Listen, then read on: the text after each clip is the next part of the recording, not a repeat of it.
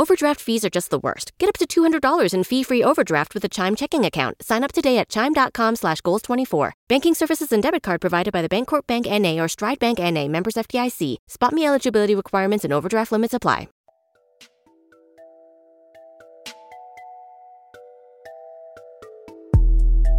With shoppers buying everything online these days, getting those holiday gifts for family and friends is going to be harder than ever. But no need to worry because our friends at Seattle Shirt Company have got us covered. Jay and the team have an unbelievable selection of NFL and NBA jerseys for everyone on your list. These jerseys are 100% authentic, from current superstars like LeBron James to the all-time legends like Jim Brown, Kareem Abdul-Jabbar, and Walter Payton. Seattle Shirt Company has it all. And right now, for our listeners, we have a special one-time only pre-Black Friday Cyber Monday deal.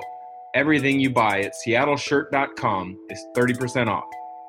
So head to seattleshirt.com and enter the code BELIEVE, B-L-E-A-V, at checkout for 30% off your entire order. Shipping is always free. Seattle Shirt Company, helping you get ready for the holidays a little bit early.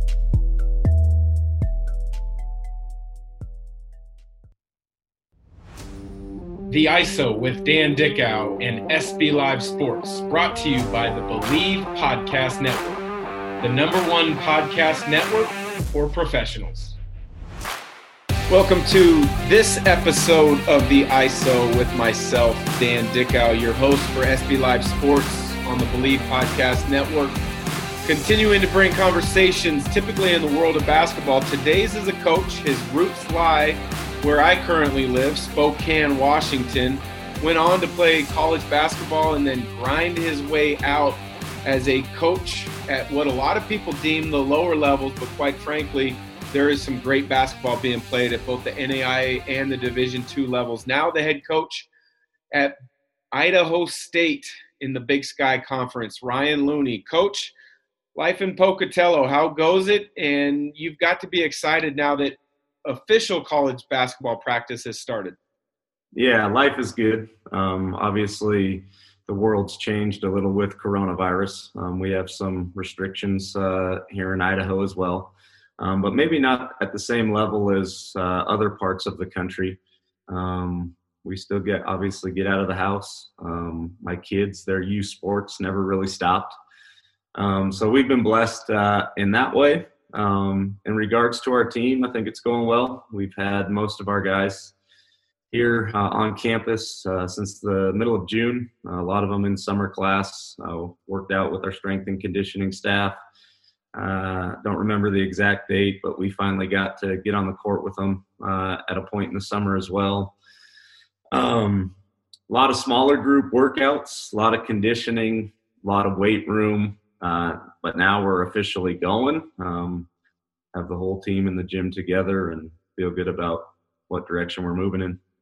I've always felt in regards to the NBA game, for me as a player, it took me 3 years to really kind of understand and figure out what that game was like. Now you moved from the Division II level to the Division I, where now you're recruiting a different level athlete, maybe a little bit better player as well. But there's a timeline and a philosophy to how to implement your culture of what you want at Idaho State and how you want things done. How do you feel you're going on the timeline that you have to get Idaho State to where you'd like it to be? Well, we like where we're at right now. We struggled a year ago. Obviously, new staff, a lot of new players. We faced 2 season-ending injuries to guys a year ago that would have been starters for us and never played in a game. We had a guy that transferred to us from Cal Poly, who's a local kid, didn't get a waiver from the NCAA, so he had to sit too. So we felt like we played every game last year without 3 really important pieces. Those guys are healthy and eligible now, ready to go. And our staff did an amazing job. We added 11 new players in our recruiting class a year ago. All of those guys are doing a great job, are ready to get to play against somebody else here soon. We feel like we're headed in the right direction, but as you know, we still have to get better day by day, and when we square off against somebody else, we got to win those games. So we feel good about where we're at. We're going to see here shortly if we've taken the right steps. You mentioned assistant coaches helping recruit and bring 11 new players to the staff. That's something that's a challenge for college basketball these days with the transfers, with the immediate waivers to allow guys to be eligible. So you've got to have assistants that are very well entrenched with number of different players who might be transferring, who is transferring, what their situation might be. You've been a head coach for a long time, so I'm sure you've had to find assistants that fit your style and work well with you. What do you look for in an assistant coach? Look for a lot of things. I think loyalty is a big one. I want hardworking guys that aren't afraid to put in a ton of hours, whether it's at home on the phone with recruits or grinding out a lot of tasks in the office. Guys who are energetic in practice. Over my career, I've been blessed. I started out at Eastern Oregon as the head coach there for 5 years. I hired my college teammate as my primary assistant coach. He was also my roommate in college, was in our wedding. And he stayed with me all 5 years there. And when I left, he became the head coach. Then I went to Seattle Pacific, and I had three assistant coaches that were with me the entire time I was there. One, George Parker, who was a volunteer for a lot of years, not just for me, but for Ken Bone and Jeff Hironaka as well. Bubba Filios, who went to school at Gonzaga, where you played, was on our staff the whole time we were there as well. And then I think you obviously know Grant Leap, was our lead assistant the entire time we were there. And when I left, Grant was fortunate enough to get the head coaching job at SPU and is still there today. And then went to Point Loma, and for the most part had the same guys helping me there the whole time as well. So kind of been blessed in regards to the staff and assistant coaches being able to have a whole lot of key in that way. It sounds like a lot of what you mentioned in the word that you use right off the bat is loyalty. And that's something that I value when I look at it. When I do my broadcast prep and I look at a coaching staff and how they're put together, a lot of times you look, okay, head coach, this assistant's been with him for 10 or 12 years. He's been at different stops. Or the lack of turnover can really help to building that culture quicker, and having continuity in a staff can really solidify a program having continued success. Yep. You mentioned Seattle Pacific. That is a Division II program that myself, growing up in the Northwest, has always really looked at and thought, hey, at the Division II level, they do it the right way. You mentioned Ken Bone, Jeff Hironaka. Those are tremendous coaches, both at the Division II, but then at the Division I level when they've gotten their chance. Grant Leap, yes, is a friend of mine. He's continued the success that the coaches before him have set. When you look at your time at SPU, you won almost 77% of your games. You won a lot of GNAC titles. What was the most memorable time or team that you may have had there? Well, I think I'll go in a couple different directions with this. Seattle Pacific is a fantastic institution located in a beautiful area of Seattle. There's a lot of reasons coaches have had a lot of success there. The institution funds the program well.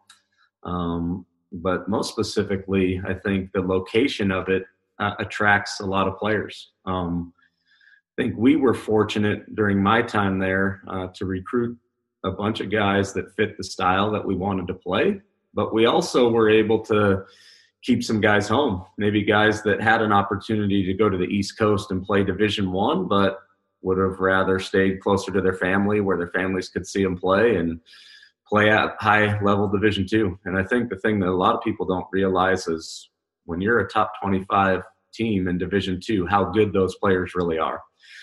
We had talented guys, but also guys that stuck within our program for long periods of time too, and really developed into players that probably could have played at a higher level. In regards to memories, I have a ton. I think the thing that always sticks with me is the character of guys that we had in the program. All 7 years I was there, they were a blast to be around every day. You never had to doubt how hard they were going to work or how well they were going to be prepared for each season. We had a ton of teams that won regular season conference titles. I think one thing I always pitch when we're recruiting kids now, during my time there, we had 3 straight years where we won the conference tournament, which obviously is not something that's easy to do. All 7 teams that we coached at one point in time were top 25 in the country. We had 2 teams that were ranked as high as number 2 in the nation at that level. Never really got ourselves over the hump and into a national championship game, but we were close and lost some close games in NCAA tournaments to advance to the level that we always wanted to get to. But, I mean, I could go on and on. There were so many great things, from the level of talent of guys on the team to how well they did in the classroom to all of them graduating from college. There's a lot of fond memories from there. And honestly, Dan, I would have stayed there forever if we didn't have to live a long ways away from campus and long commute to get into the office and back every day. My kids got to a point where they were in their own activities, and I felt like a bad dad not being able to get to anything while I was stuck in traffic. So just life in itself made us have to think about maybe doing something different in coaching. Well, you mentioned the traffic in Seattle, and that's one thing that, I personally, living on the east side of the state of Washington, get frustrated at when I head to Seattle for different events. You take off from Seattle Pacific and you go to another D2 school on the West Coast. Quite frankly, I've always felt, when I knew about the program, was a sleeping giant. It might have the best campus in all of college life in the United States, and that's Point Loma, literally right on the cliff in San Diego. You open the back doors to the gym and you're about 100 yards off of the ocean cliffs. What was besides the determining fact, one of the points that you made about the traffic and family life, what was it about Point Loma that sold you, that made you feel like I can have success here? Because you did, in a matter of 3 years, getting them to the championship game. Yeah, it was interesting. Ethan Hamilton, the athletic director at Point Loma, is someone I developed a relationship with for a couple of years while I was coaching at Seattle Pacific. Him and I served on the West Region ranking committee together. So during that time, obviously, would talk on the phone once a week, trying to figure out who the best Division II basketball teams were on the West Coast. That job opened up, and he called me out of the blue and asked me if I'd be interested. And to be frank, looking back on it now, it was kind of funny. I laughed it off at first and said, no, I couldn't do that. I have a similar type job. Doesn't really make too much sense. When he called, I was driving in the car on a recruiting trip and just kind of hung up and didn't think much about it. And then later in the day, I'm driving in the car again, and my wife calls to check in. And I say at the end of the conversation, like, hey, by the way, the athletic director at Point Loma called asking if I'd be interested in that job. And her and I just kind of shrugged it off as well. And a couple hours later, I'm still driving in the car home, and she calls and says, hey, I just looked up Point Loma on the internet. Like, have you ever seen the pictures of it? Maybe we should think about that. So he ended up calling back a couple days later, just asking me to hear him out. A lot of conversations back and forth in regards to it. At the end of the day, it became pretty simple in regards to the lifestyle that we were trying to create for our family. Point Loma offered a situation where we could live in a home owned by the university right down the street, and I could walk back and forth every single day. Our kids, all their youth sports were within walking distance of campus. Once kind of all that stuff was in place, my wife and I went down and visited, and I think you're exactly right. I stepped foot on campus thinking, how the heck could I not win here? the location is amazing. You literally, if you have a bad practice, all you have to do is open up the back door and look at the ocean. Life's okay. Yeah. And honestly, I thought at that time, like, if I'm going to coach Division II for the rest of my career, why not do it on the beach in San Diego, where I can walk back and forth from home every day and get to every activity that my two kids are involved in. We just got really good really fast, way faster than maybe I could have even imagined. And I share some of the stories now, but I think we took over a team the year before we got there that was 11th place in the Pac West. And the very first year we got to the championship game in the conference tournament. Then the second year we went to the Division II national tournament for the first time in school history. And then the third year had all those players back, plus added the National Player of the Year to our team and got all the way to the championship game. Well, with success comes new opportunities and then decisions that have to be made. You kind of talked about that 3-year progress. And in that third year, as you mentioned, made the NCAA Division II title game. You had Dalton Thomas, who was the Player of the Year.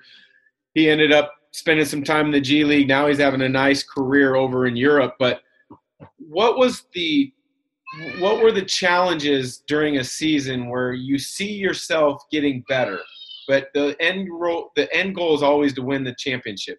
Did you feel that team had potential to do that, make that title game earlier in the season, or was it a complete surprise as the season went on?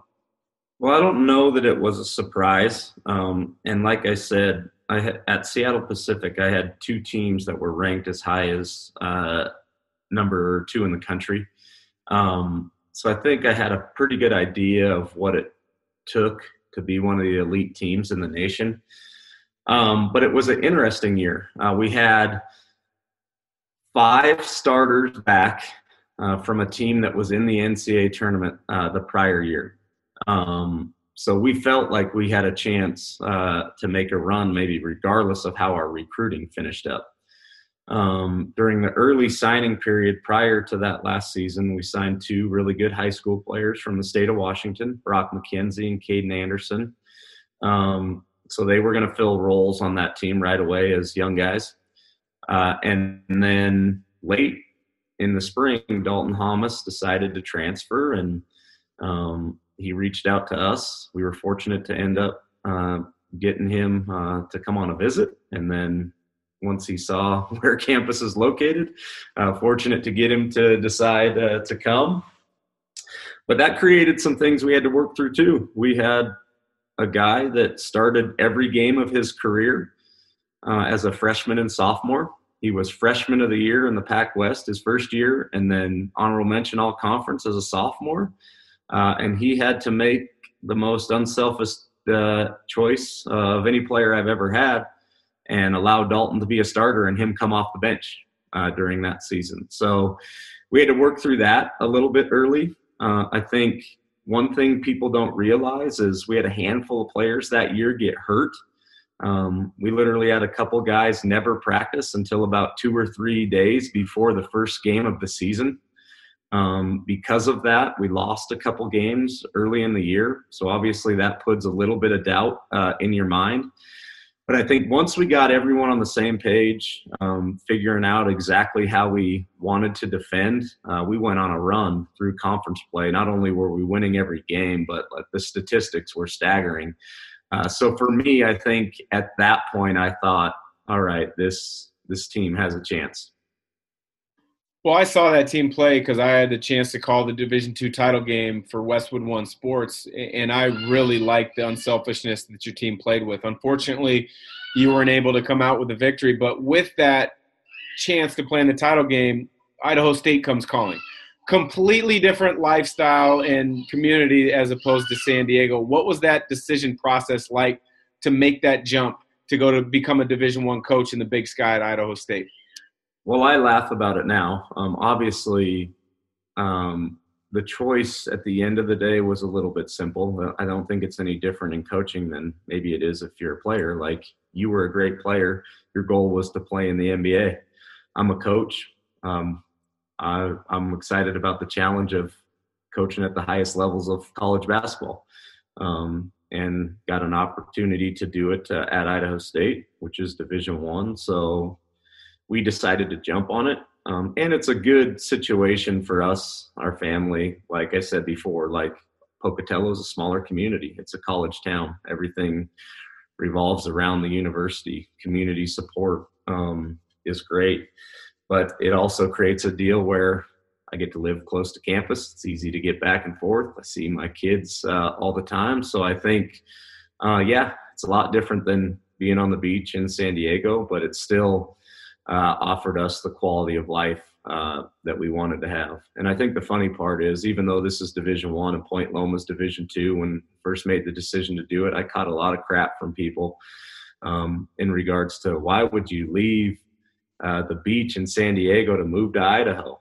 And now with everyone in quarantine, I'm going back saying Idaho's the best place to be, baby. So it's come full circle. It does sound like it has come full circle. And yeah, I live in Spokane, as mentioned, and our youth sports for my kids are basically put on pause and on hold. It's very difficult to get gym space without a lot of restrictions. We've been to Idaho a couple times for some small tournaments, and that is one thing that I'm jealous of you. You've got the ability to do a lot more things right now with the guidelines and the restrictions. Last question, Coach. And every school and every league is coming out with their schedule. And obviously many schools and leagues are leaving in some buffer weeks just in case a quarantine situation arises, so that they can get as full complement of games as possible. I had Travis DeCure of Montana on the ISO podcast the other day for a recording, and I shared with him how I really like how the Big Sky is doing their league scheduling, where they're limiting the travel because, yes, it's a pretty spread out league. You have to fly sometimes, catch connecting flights to get to the locations. But they're playing 2 games at an opposing opponent's gym to limit that travel. What were your thoughts when you were going through the negotiations or the conversations, and then when you finally completed the schedule? How do you like it? I was for anything that was going to allow us to play as many games as possible in an environment that would keep everyone safe. There were a lot of conversations in regards to our coaching group, or all the coaches in the Big Sky. There's a designated basketball committee that had a lot of meetings as well. All the athletic directors met. And then eventually all the presidents of the institutions had to sign off on whatever scheduling model was decided to use. There were a whole lot of different proposals. I think at the end of the day, this is what made the most sense. I think from the outside looking in, maybe not everybody completely understands it. But the thing that I've noticed lately is the Big Sky did this. And now there's a lot of other conferences like the Big Sky coming out with a very similar format. So I feel good about it. Our players feel good about it. Idaho State feels good about it. We know that it's not something that's going to happen forever. It might just be just for this one season. So like I said, we were in support of whatever everyone thought was going to keep everyone safe. Well, Coach, I appreciate the time. I'm looking forward to following the growth of Idaho State's program with your guidance in year 2. Again, wish you nothing but the best of health for your team, your family, your program, and hopefully we catch up along the way this season. So thanks again for joining. Sounds good. Great talking to you.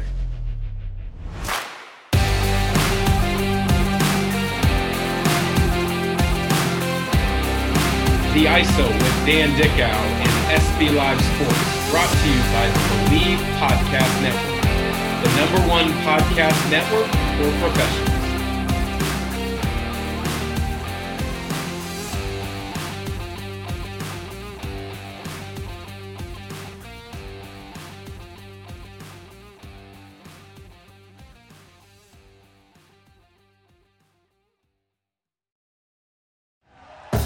Thank you for listening to Believe. You can show support to your host by subscribing to the show and giving us a 5-star rating on your preferred platform. Check us out at Believe.com and search for BLEAV on YouTube.